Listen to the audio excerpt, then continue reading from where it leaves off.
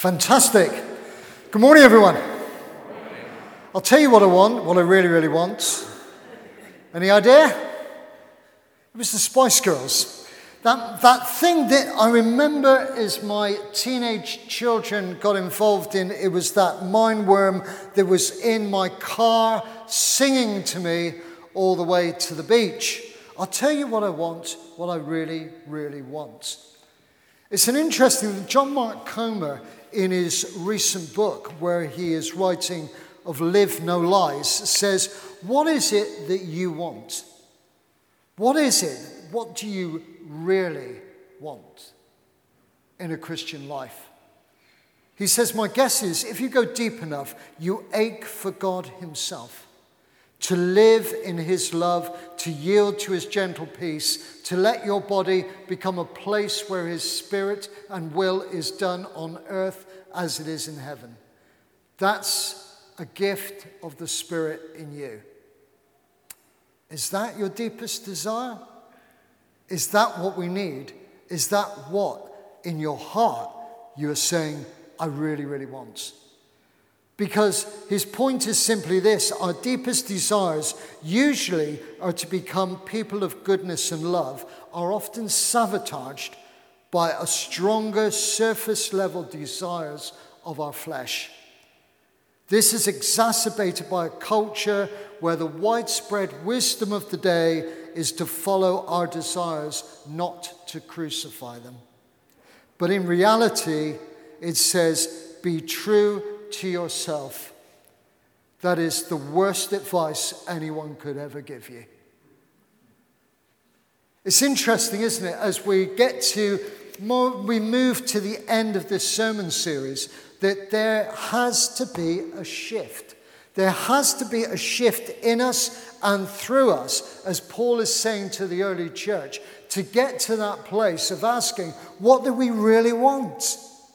What do we want? We want more of you, Lord. Do not conform to the pattern of this world, but be transformed by the renewing of your mind.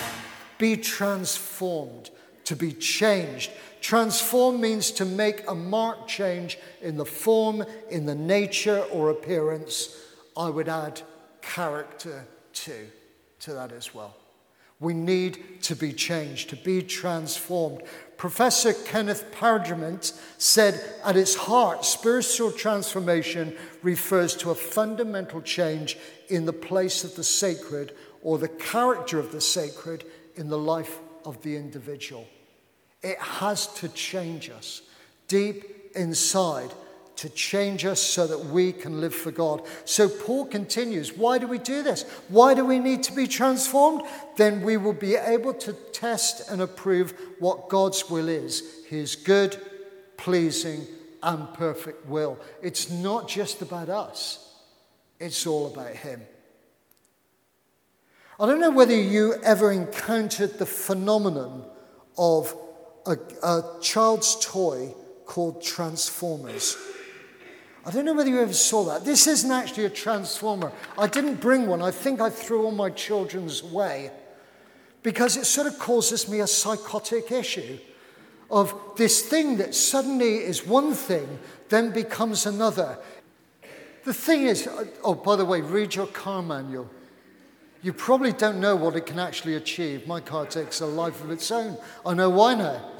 This thing is, Paul is urging his early church to be transformed, to be changed.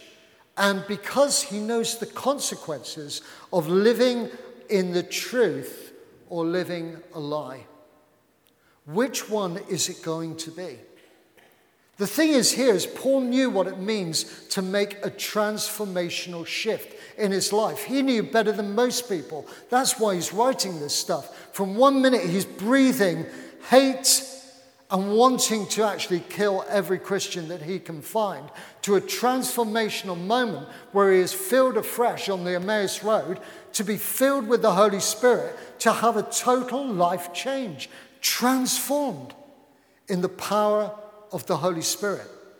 And we may know those transformational moments of what that looks like in our lives. Maybe some of us have experienced that. Some of us are asking for that. Some of us are wanting that. Stop dragging me back to what it was before.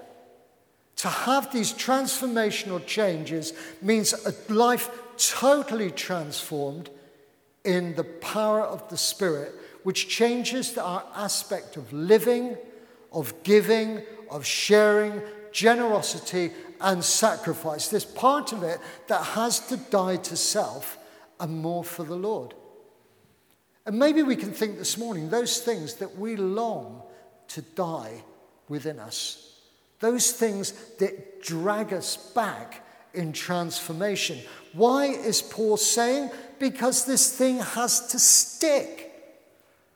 You know, like the transformer that we saw there, maybe you know it as well as I do in my life as a Christian, how quickly we are able to change from one thing back to the other. Lord, I long to be like this. I long to be transformed in the power of your Spirit. So why do you keep dragging me back to look like this in my life? What is it that where I need to break that and to make the change? We need this transformational lifestyle that we can so easily slip back into. That's why we need the Holy Spirit. There needs to be a continuity of a Spirit-filled, Jesus-shaped character in us that transforms us more and more into the likeness of Christ. And we need to ask for that more and more. Lord, make me more like you in all that I do and say. The character of God encourages us to do that. And Paul goes on to encourage this transformational mindset. Why? Because he calls us to be his church. His church, the bride of Christ. The bride of Christ. Now, I find that very interesting, that image, the bride of Christ, because let's face it, guys, women are much better at multitasking than we are. I hear the cheer from the women, and I hear the sigh from the men, yes. Because if it's anything like in my house, Mandy still has this amazing way of getting the breakfast, getting children to school, reading something while she's doing it, while you're doing the hoovering as well. By the way, in between all of that, you're studying for a degree while landscaping the garden, still having enough energy to service the car, and then advise me on all the jobs that I haven't done. Women, you are amazing. And so it's no surprise that he has chosen this picture of the bride, beautiful, wonderful, and stunning, to be the bride of Christ, his church. And how can one body do so much? Paul says it's because they have many gifts in one body. We all have these gifts that we bring together to make us so attractive to people to be drawn to. A bride on her wedding day is a stunning thing to see. I stand here so often, the doors open, the bridegroom turns around, bursts into tears, often, because his bride looks so stunning. Are we that picture of the church to people? That they are so drawn to us, so attracted, so passionately drawn to us, because we are so filled with these gifts. Paul says, that we can form one body because each member belongs to all the others. We work together. As Tim said, there is one church if we all work together. And if your gift is prophesying, then prophesy in accordance with your faith. If it is serving, then serve. And if it's teaching, then teach. We need people in the children's teams. Please join up, sign up. It's a great gift to have. If it's to encourage, then give encouragement. We all love encouraging, to be encouraged and built up. Most people who work in a work setting will know what encouragement actually means when you are thanked and you are encouraged for what you do in the everyday. If it is giving, then give generously. Don't hold back. Just do it in so many ways. And if it's to lead, then do it diligently. If it is to show mercy, do it cheerfully with a smile. We are the bride of Christ, the church. We are the one that God wants to, because we are beautiful, engaging, practical, empowering, encouraging, and awesome. The bride that God loves and cares for in his character. I suppose really the question is, do we want to be the bride of Christ, or do we want to be bridezilla? And I think it's a very interesting choice that we make as to how we want all of these things that Paul is saying to be transformed by the renewing of our mind. So Paul goes on, how do we sustain this beauty that people will be drawn to? Simple, it's character. Character, character, character. What is it in our character that draws to people? It's like the transformer. You know, when you come across somebody, you want to know that it's going to be a good, healthy, welcoming relationship, not to bite back at you when you're there. To have that wholesome character of a church that welcomes and is open to welcome people. And people will be drawn. People will say, I had a cold call this week, and it was really great to have a conversation with somebody who actually wants to be engaged and think about God, maybe for the first time. How do we do that? Love must be sincere. Hate what is evil, cling to what is good. That's the transformational. That is the shift. That is the shift again and again and again. To move back, to cling to what is good. When I'm tempted, what is good in this, Lord? What is good? Do I get dragged back? So easily I can. Make the shift. Honor one another above yourselves. It's not about Clive. It's not about me. It's not what I want. It's about God, and it's about the family. It's about the church. It's about the community. Never be lacking in zeal, but keep your spiritual fervor serving the Lord. Keep on serving. In serving, we receive more. And be joyful in hope, patient in affliction, and faithful in prayer. 24/7. Share with the Lord's people who are in need. Practice hospitality. Coffee is returning soon.